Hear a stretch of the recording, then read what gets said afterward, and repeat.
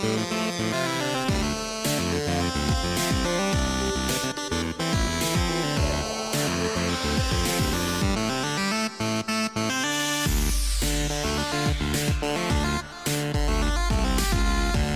guys, welcome back to the Fandom Minutes. I'm Mike. And I'm Matt. I'm Brian. And today we're talking about our childhood favorite books. So guys, what was your favorite book as a child? I think my favorite series, there's so many books that I've different series that I've read. Halo is probably one of my favorite series. I've read a majority of the books.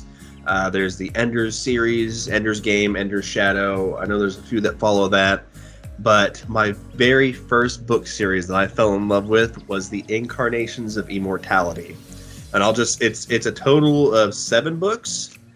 And it just talks about each incarnation and the humans that are pretty much forced to fill their role. I think a couple of them were coincidence. The one I'm going to talk about, he pretty much put it or caused it to fall on himself.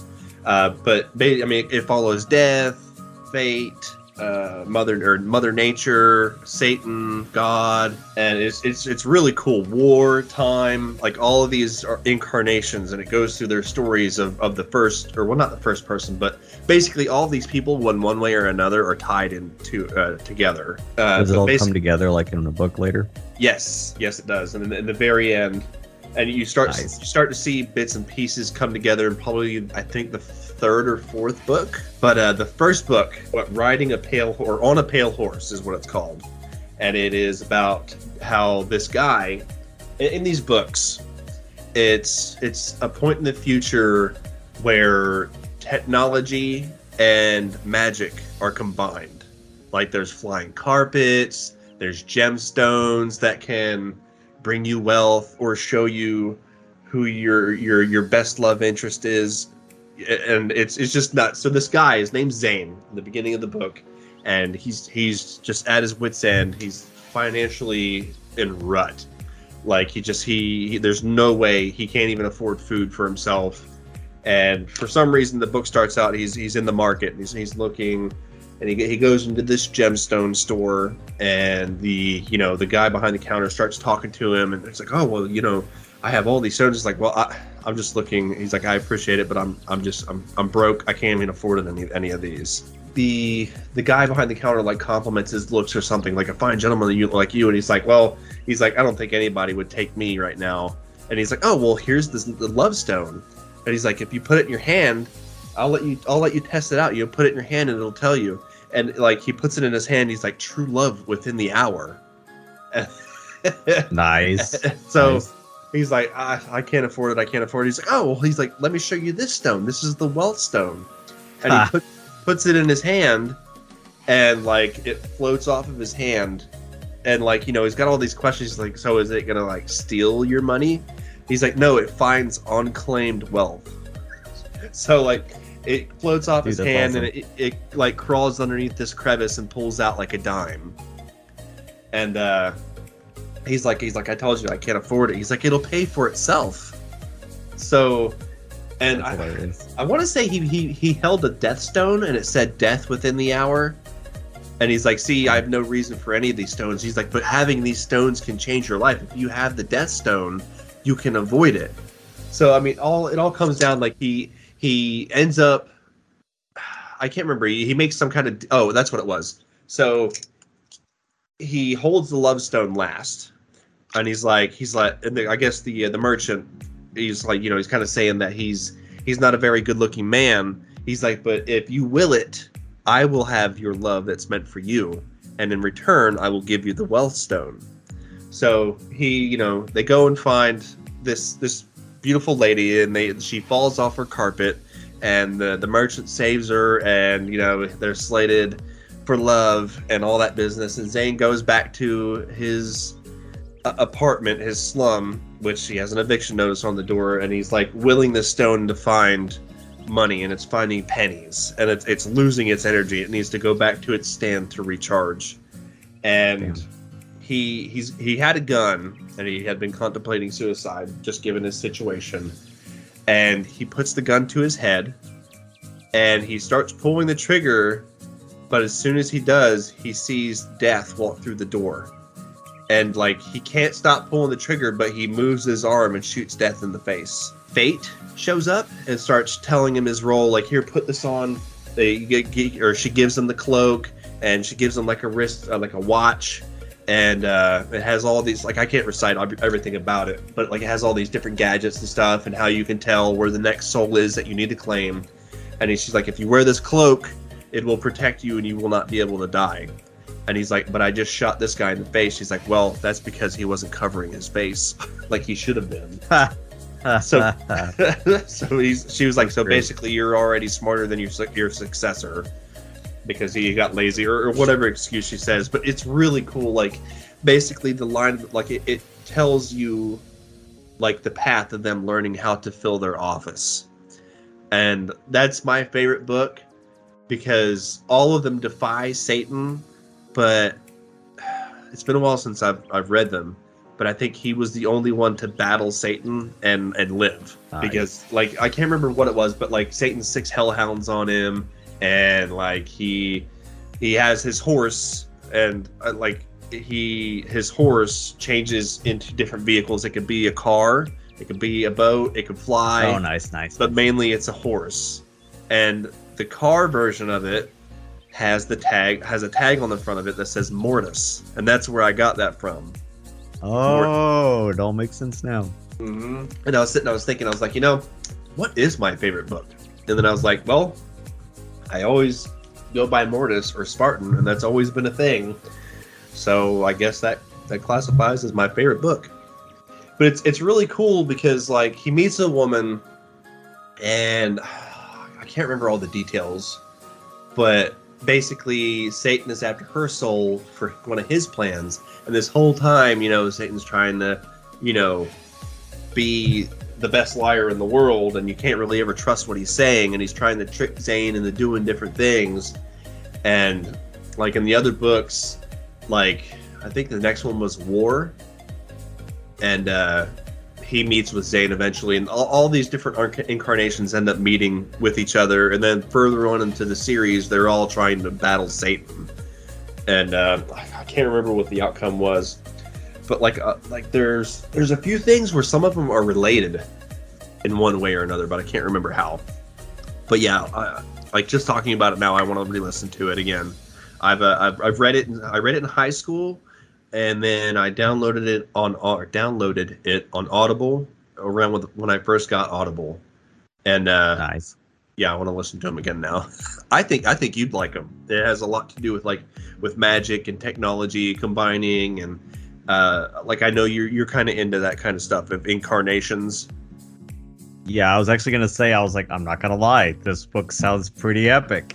I think you might like it. Like, just give the first one a listen, dude. You'll like it. I've got the book if you want to borrow it. Yeah, I've got Audible, and I've got like 4 extra downloads already that I've built up, so I'll probably just go ahead and get the audio of it.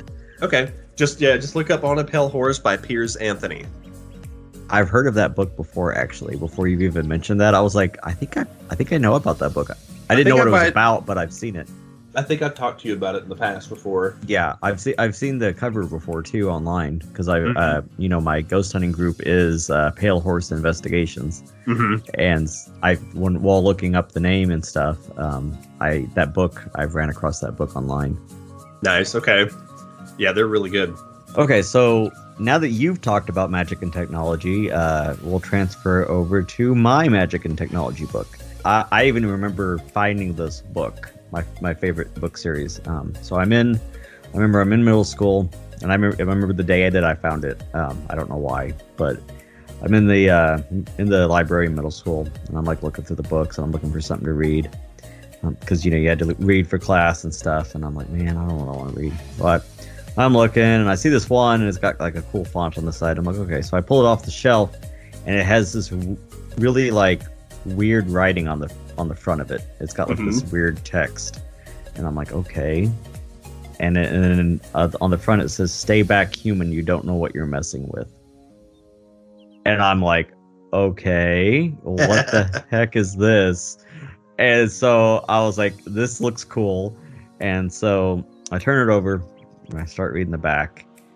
And of course, if anyone knows what book I'm talking about already from just that description. Okay, it's Artemis Fowl. Yeah, and just seeing that cover like blew me away because I was like, okay, what is this? You know, because yeah, and so I turn it over and I start reading about it, and the name is just Artemis Fowl, and I'm like, okay, what is this about? So I started reading the first book, and I kind of flipped it open, and there's the same language on the front going across the bottom of each single page all the way through the whole book. Nice. I'm like, okay, that's cool. What is like what? Because I'd never seen a book like this. I was like, what is this? And so I grabbed it, rented it, and I was like, okay. So I read it, and it's about this boy genius, and I love the start of it because it starts out with him in a counselor's room at his own school, and he's seeing a psychologist, and the psychologist is like trying to assess Artemis, and he's giving him this test, and Artemis is a genius, of course, extremely high IQ. He's 12 years old, and the psychologist is testing him, and he says, okay, well, how do you feel about this? How do you feel about that? And Artemis, of course, is giving him textbook answers for everything because he's already has studied psychology. Nice. So, yeah. So the psychologist, you know, after a few questions, realizes that he's literally just giving him the answer that he wants, and just kind of sighs and is like, "When are you gonna open up to me?" And he's like, "Why would I want to do that?" And then pretty much the counselor's like, "This is why you don't have friends." and stuff like that. And then you get into the book, and you find out that Artemis' father has been kidnapped. He's extremely rich, like very, very rich. They have a mansion, and his father had been kidnapped, and his mother has fallen ill, so she's sick and bedridden. So it's pretty much just Artemis doing whatever he wants around the house with his butler. And he has a whole room filled with TVs. And I thought this was kind of cool. Kind of reminded me of like the Batcave. Yeah. I got Batman vibes from this. He's got a whole room full of TVs, and on every TV is a different news channel from a different nation. And he's been searching for his dad. Well, he wants to find his dad and get the foul name back up, because without his dad, their money they're still extremely rich, but the mom can't do anything because she's bedridden and the funds are starting to get lower. And so he's like, we need more money. And so he starts coming up with a scheme, and with him being 12, he still believes in magic. And so he's still young, and his butler, of course, is like, okay, whatever. And when he tells him, he's like, we're gonna catch us a fairy. And the butler's like, yeah, okay, whatever. And this butler isn't just a normal butler. This butler is like, think Jason Statham style James Bond butler.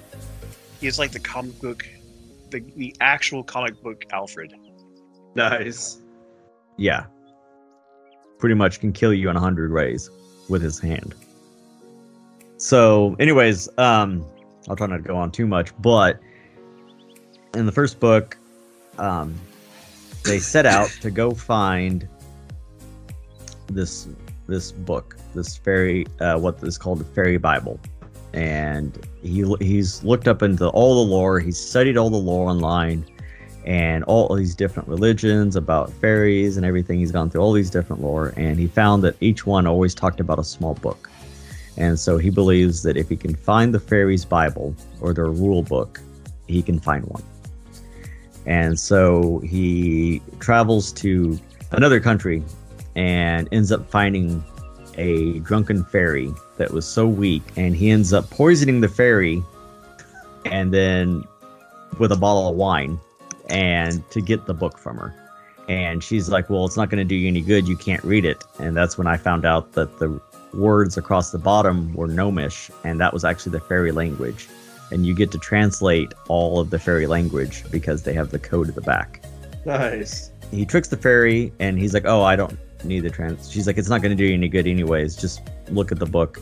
And so Butler takes pictures of it, emails it to himself, and then he gives the fairy a cocktail that will not only rid her body of all of the alcohol and stuff, but also rid the poison of her.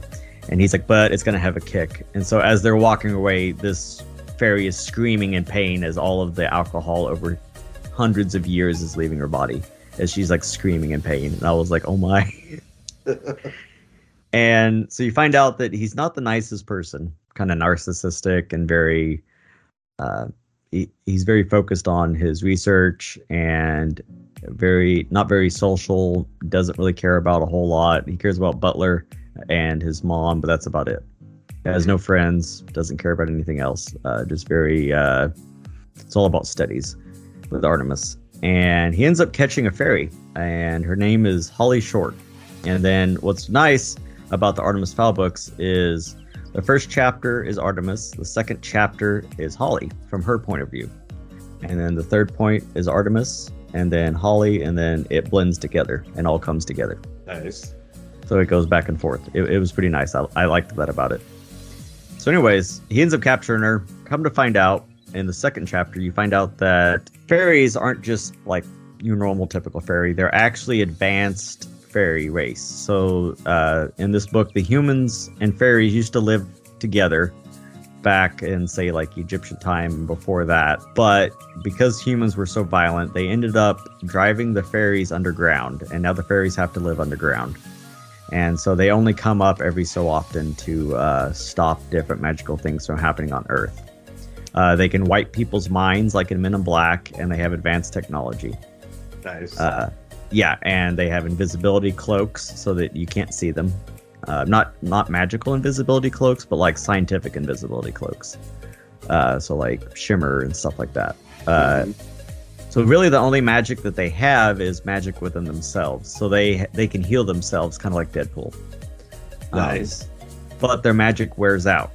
And so they, every so often, this is how Artemis caught her, was because every so many years they have to go and plant an acorn under an oak tree and recite a ritual, and that will refill their magic.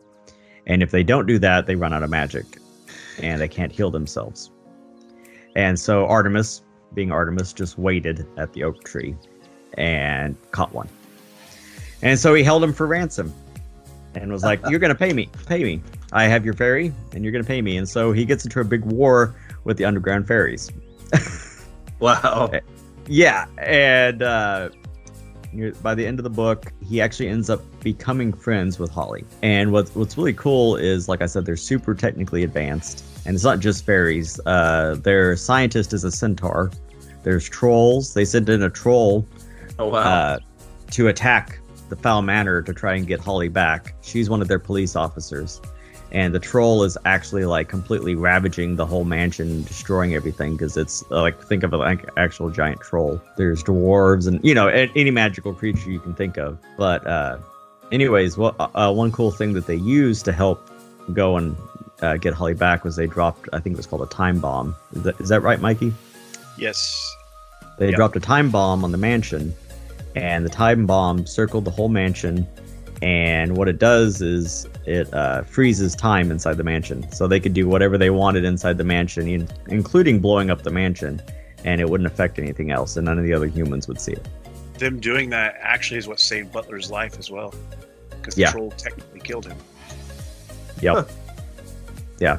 It's a really good book. But anyways, by the end of the book, he ends up returning Holly, learning a little bit about himself, and getting their money, actually.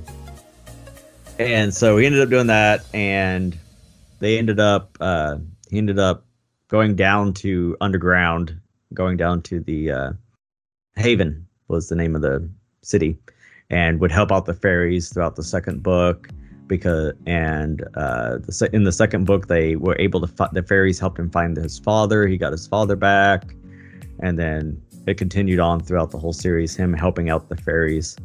And then the fairies, after a while, ended up healing his mother. They healed his mother, and his mother got better and everything. And long story short, he ended up becoming a better and better person throughout the whole thing. And in one book, they actually had to fight demons. There was another dimension, and they actually had to fight demons at one point. Huh. Do you have anything you want to add about that? You have anything you want to add about that book, Mikey? Because he also read them. I got really big into those books as well. They were really good. The whole deciphering the code and all that, I thought that was really cool. It was something that I had never seen from a book before. You know, allowing you to kind of get even more immersed into the story and all that. And the whole, like, the friendship between him and Butler, like, it was just, I don't know, the whole thing was really cool. The whole story, it was so good. Even my mom read it. Like, I got my mom into it as well. Oh, I didn't know that. That's cool. Nice. All right, Mikey, it is on to your book. What was your favorite book? So it's changed a lot since I was a kid, but it's always been the same kind of premise, the same kind of genre, and that's been like the whole adventuring kind of stuff. The first series that I can ever remember reading was in middle school, and it was called The Three Investigators. Really good book. It's about these three friends that they have like their own little investigation group, and they do all kinds of stuff. Sometimes it was like investigating murders or theft or stuff like that. They were just kids, but one of them was a rich kid and could afford, like, he had a car and all this kind of stuff for him. So it's pretty cool. But then also, you know, moving on, I had Harry Potter. I was big into that as well. The Artemis Fowl. But the main one that the book that has become my favorite, and like to this day is just my favorite book of all time, is Ready Player One. Nice. Now, if you've been living under a rock and you don't know what Ready Player One is, it was a book made in 2011, I believe. Science fiction, of course, but basically it's set in a dystopian future. I believe it's like 2045, but it follows a kid by the name of Wade Watts, and he points out that his parents named him that because they were huge fans of superheroes, and it's a very common thing to name your characters in comics with double letters, starting the same. So like Wade Wilson, Peter Parker, stuff like that. So that's the first little Easter egg that pops into the storyline. But it basically centers around this kid who lives his life kind of in video games. The world that he lives in is kind of ravaged by like energy crises and global warming and just widespread problems. That sounds familiar. The economy is very stagnant. It's just a really terrible place to live. So he retreats to this world called the Oasis, which is like a virtual reality kind of world where you can be anyone you want, be anything you want, do anything you want, and it just lets you escape reality and be a part of something more fun and interesting. And it just so happens that everybody does it. Like the whole world is pretty much involved in this. Anybody who's anybody is in the Oasis. You know what I mean? And you get into it with like a visor and the haptic gloves, I believe is what they call them, and all of that. But where the story really picks up is the creator of the Oasis, a guy by the name of Halliday. He himself was kind of an eccentric guy, lived kind of in his own world even before the Oasis, and he was very like introverted. He was kind of weird, kind of strange, wasn't really good with people. So he created this world where he could interact with people, and in the story he basically passes on and leaves an Easter egg in his world, and whoever finds it gets to basically inherit his entire like estate, everything he owned. And he leaves all these clues in the game, including himself as a more like an NPC kind of thing. But my favorite part about it is it's a kid who is trying to, through doing all this, he's learning about himself and figuring out who he's going to become, and has to come to terms with, sometimes you have to live in the real world, even though we don't want to. But the way it ends up going is that he basically ends up being the one to find the clues. There's an evil corporation that comes after him, and he recruits these friends of his, and they're people that he's made through the Oasis. And I connect with the kid a lot. because I myself kind of like to live in video games. I like to live in my own little world. You know, it's just this whole multiverse of everything. There's so many Easter eggs. You know, the DeLorean from Back to the Future appears in it, and awesome. King Kong and Iron Giant, and you know, all these larger than life characters. It talks about superheroes in it. It talks about video game characters. It's just this whole expanded world of Easter eggs, and it's, I don't know, it just kind of talks to me. Like it's just me is what this book is, literally. Right. And I think that's why I was drawn to it so much. They did eventually make a movie of it, which was really good. I still like the book better, but they did make the movie.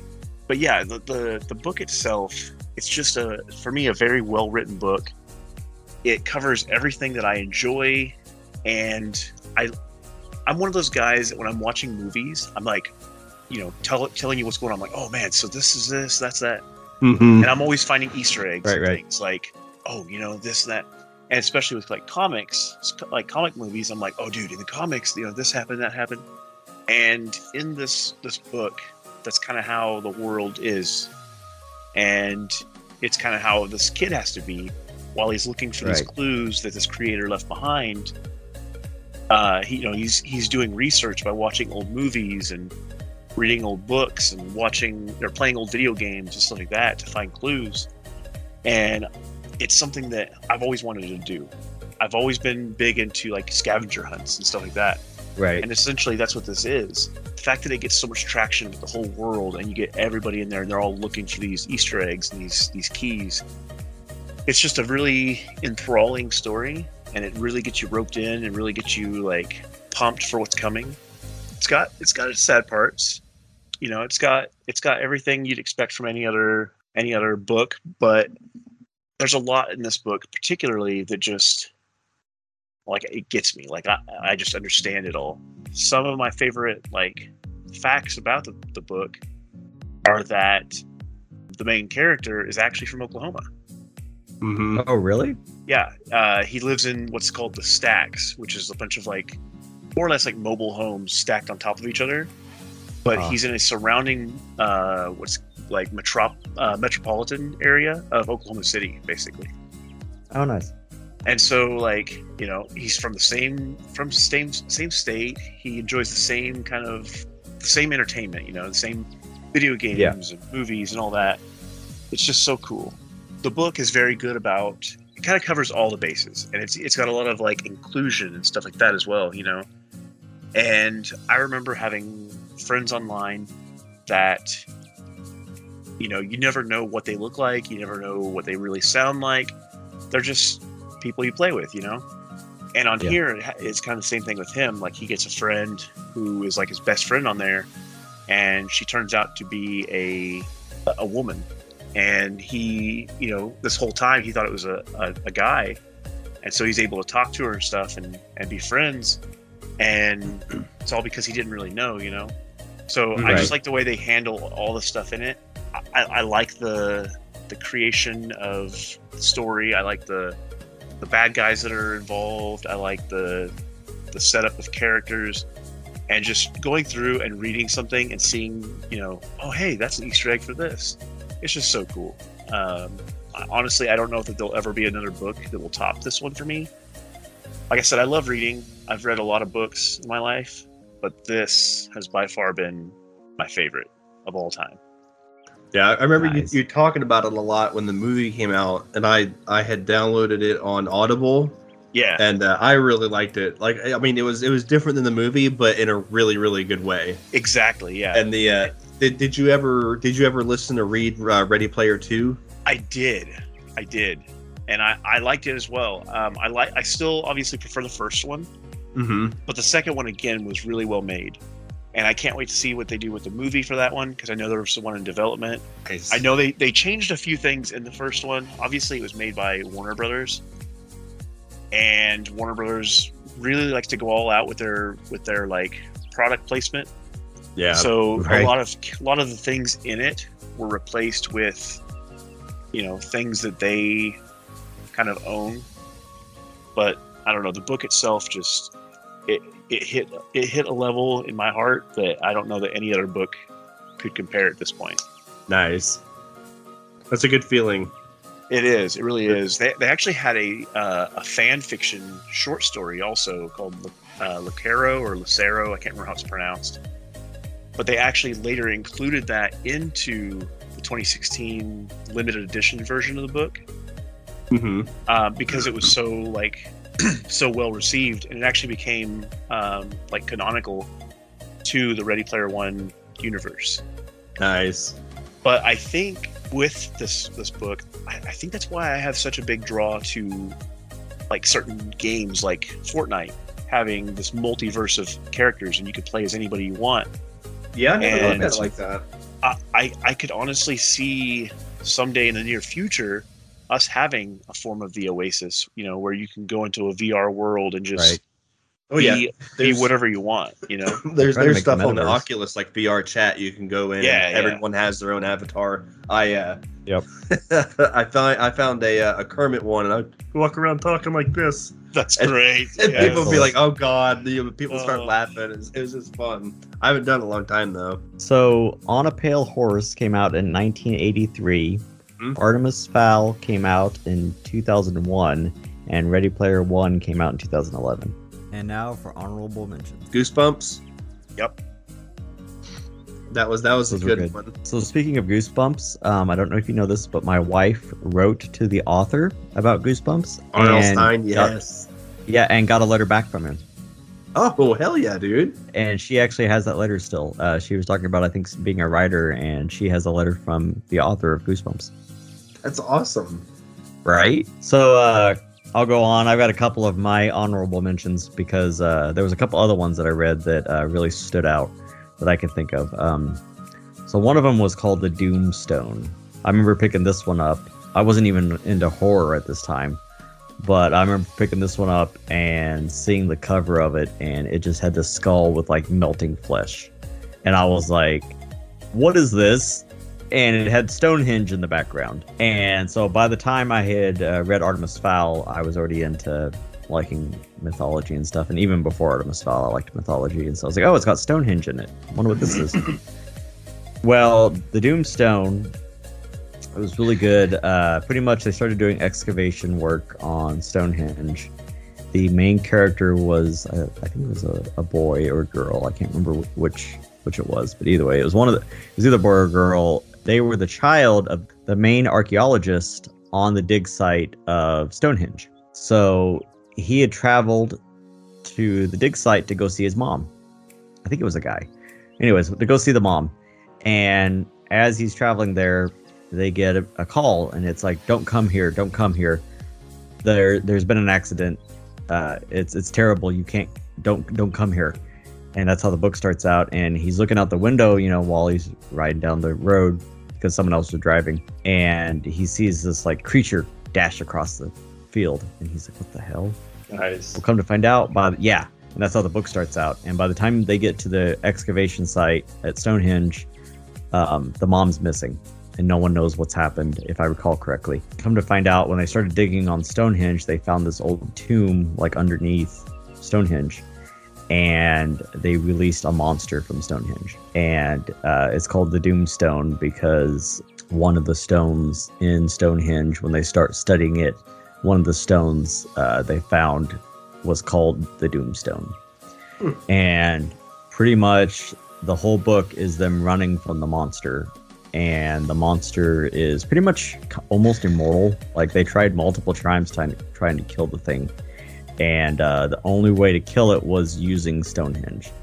And they actually had to get the stones in a certain spot, and the moon had to be in a certain location and everything. And they finally thought they killed it. And I think they do kill it, but at the very end of the book, it was like, and the narrator's like, but then in the deep dark depths of the tomb, you could hear the cries of a small infant. And it was a baby monster.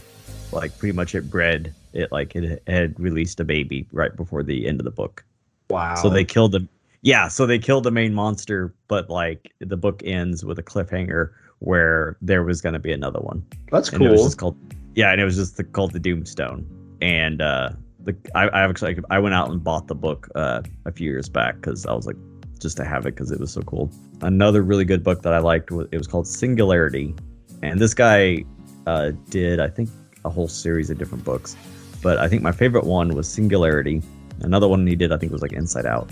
I can't remember the name of the author, but it was called Singularity, and these were just kind of shorter books. But it was about these two brothers, and they get to a house. I think Mikey might have read this one too. It's two brothers, and they're stuck at this house, and the mom's like, listen, over the summer, I want you to go and watch your uncle's house or whatever. And the two brothers are like, whatever, like, we hate each other, you know, sibling rivalry, you know, all this stuff. And the mom's like, no, just watch over the house.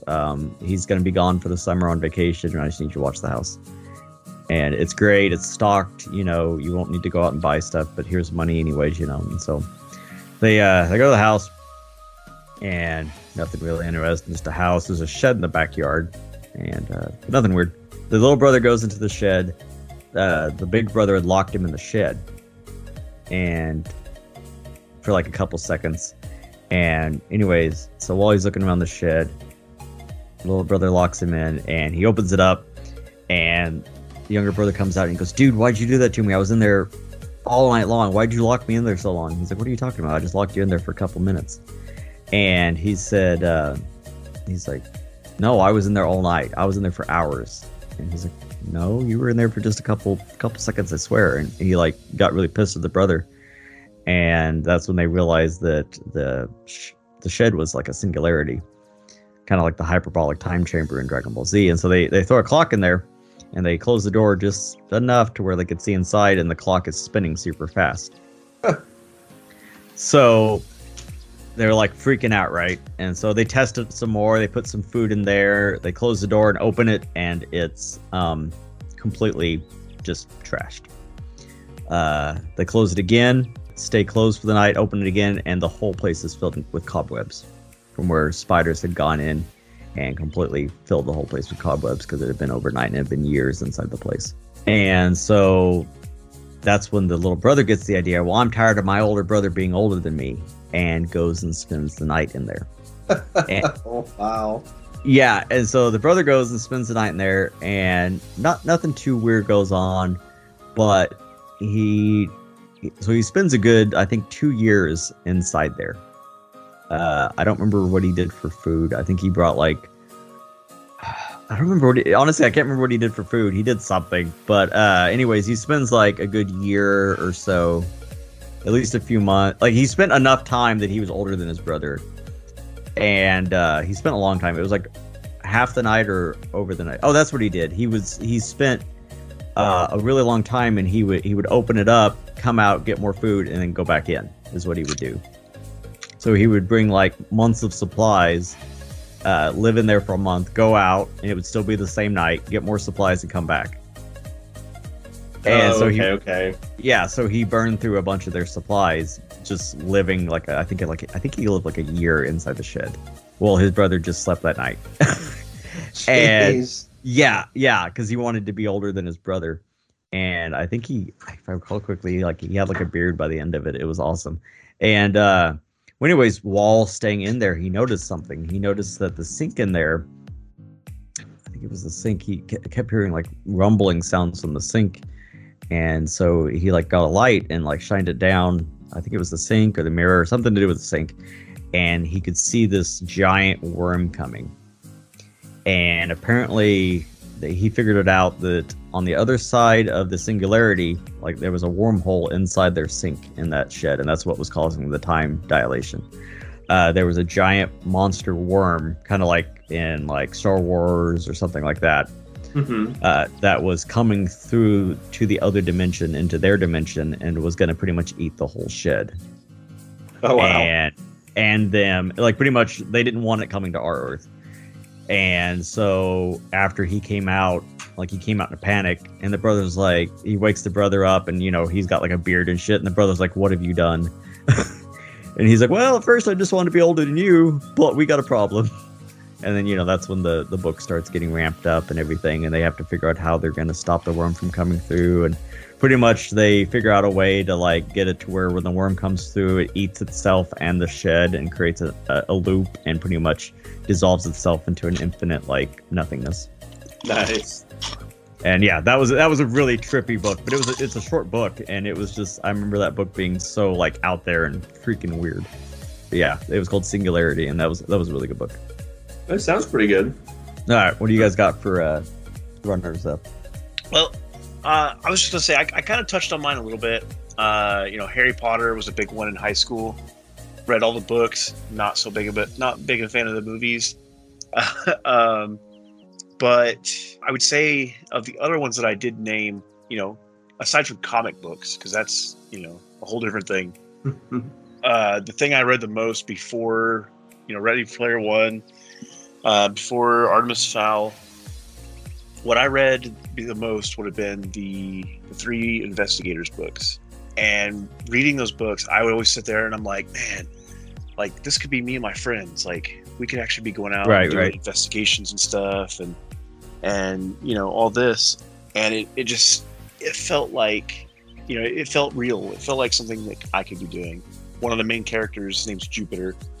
He's the one that like, he's kind of the backer for them. Like when they need to do something, he's like, hey, well here, I got a ride for us, or hey, I got this for us, or hey, so-and-so can do this. And he always reminded me of Matt, the way that... I was going to say, pretty much me, right? Was.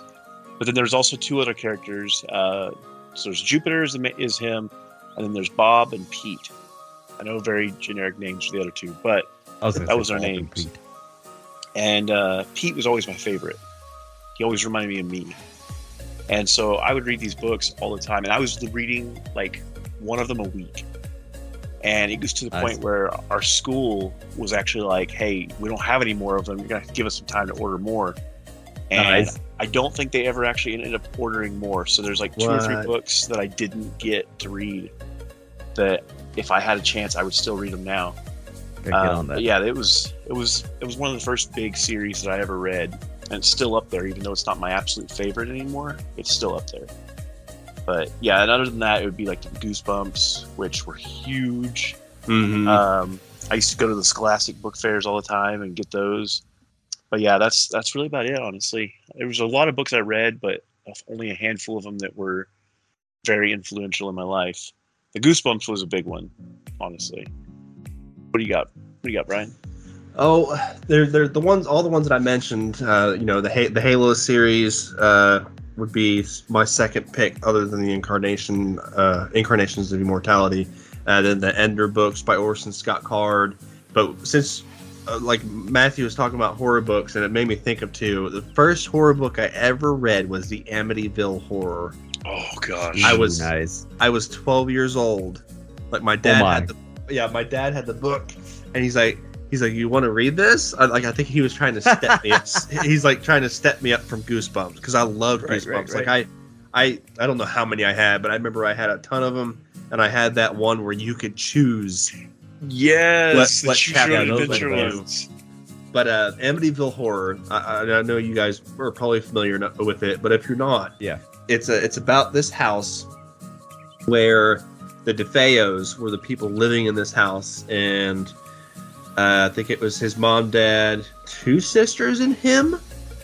I can't remember if there was another brother, but it was 5 people living in the house, and he had 2 other siblings and his parents. And this guy, like, it was just weird because, like, they were all laying on their bellies in their sleep, and he shot them all, just out of nowhere. And like, eventually, like, he confessed to it, but he didn't know why, and he said he had heard voices. It sits for so many years, this house. And these other people, I mean, it's like basically like a mansion. The size of it's huge, and they get a great deal on it. The Lutzes, what their last name was, they moved in, or supposedly they didn't really release the real names, but they move into this house, and they have a little girl and 2 boys, and the little girl, gets a quote unquote imaginary friend, a pig named Lucy, I think it was. Yeah, go ahead and look it up, but I can't remember if Lucy's her name or the pig's name. But anyways, like, I guess there was this guy, like, back before, like, Amityville was an actual town. It was a settlement at the time. Was it Jody? Jody, yes. Jody. Lucy is the girl's name. Jody was the pig's name.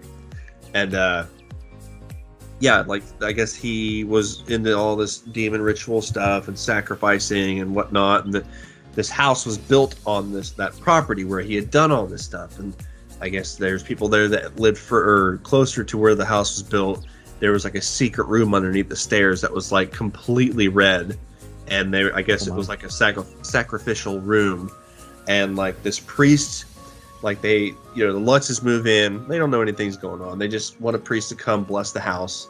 And the priest, he comes, blesses the house. And what happens? He gets up. He's just going through the yard and kind of just, doing his stuff. He hears someone say, "Get out," or "Leave," or something like that. Yeah, he says, "Leave." And he like looks around, thinking he heard somebody, and he gets closer. And then like he describes it as like a booming voice that says, "Leave now."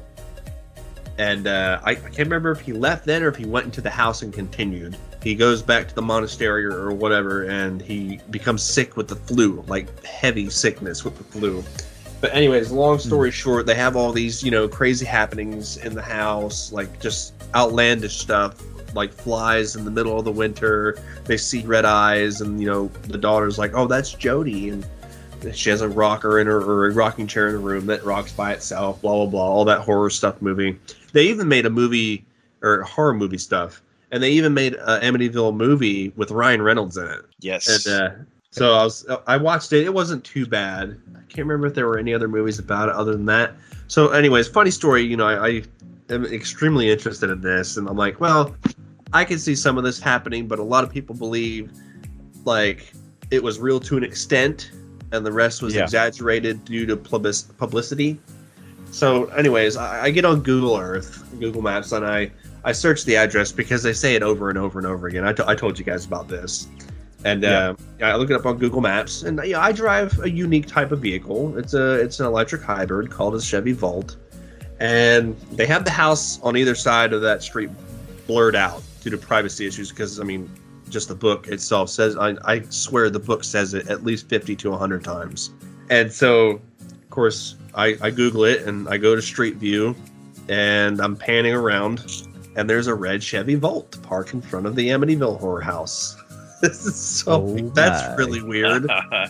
So, and my last honorable mention was a book called Ship of the Damned. I don't remember much about it. It was shortly after my dad let me read Amityville Horror.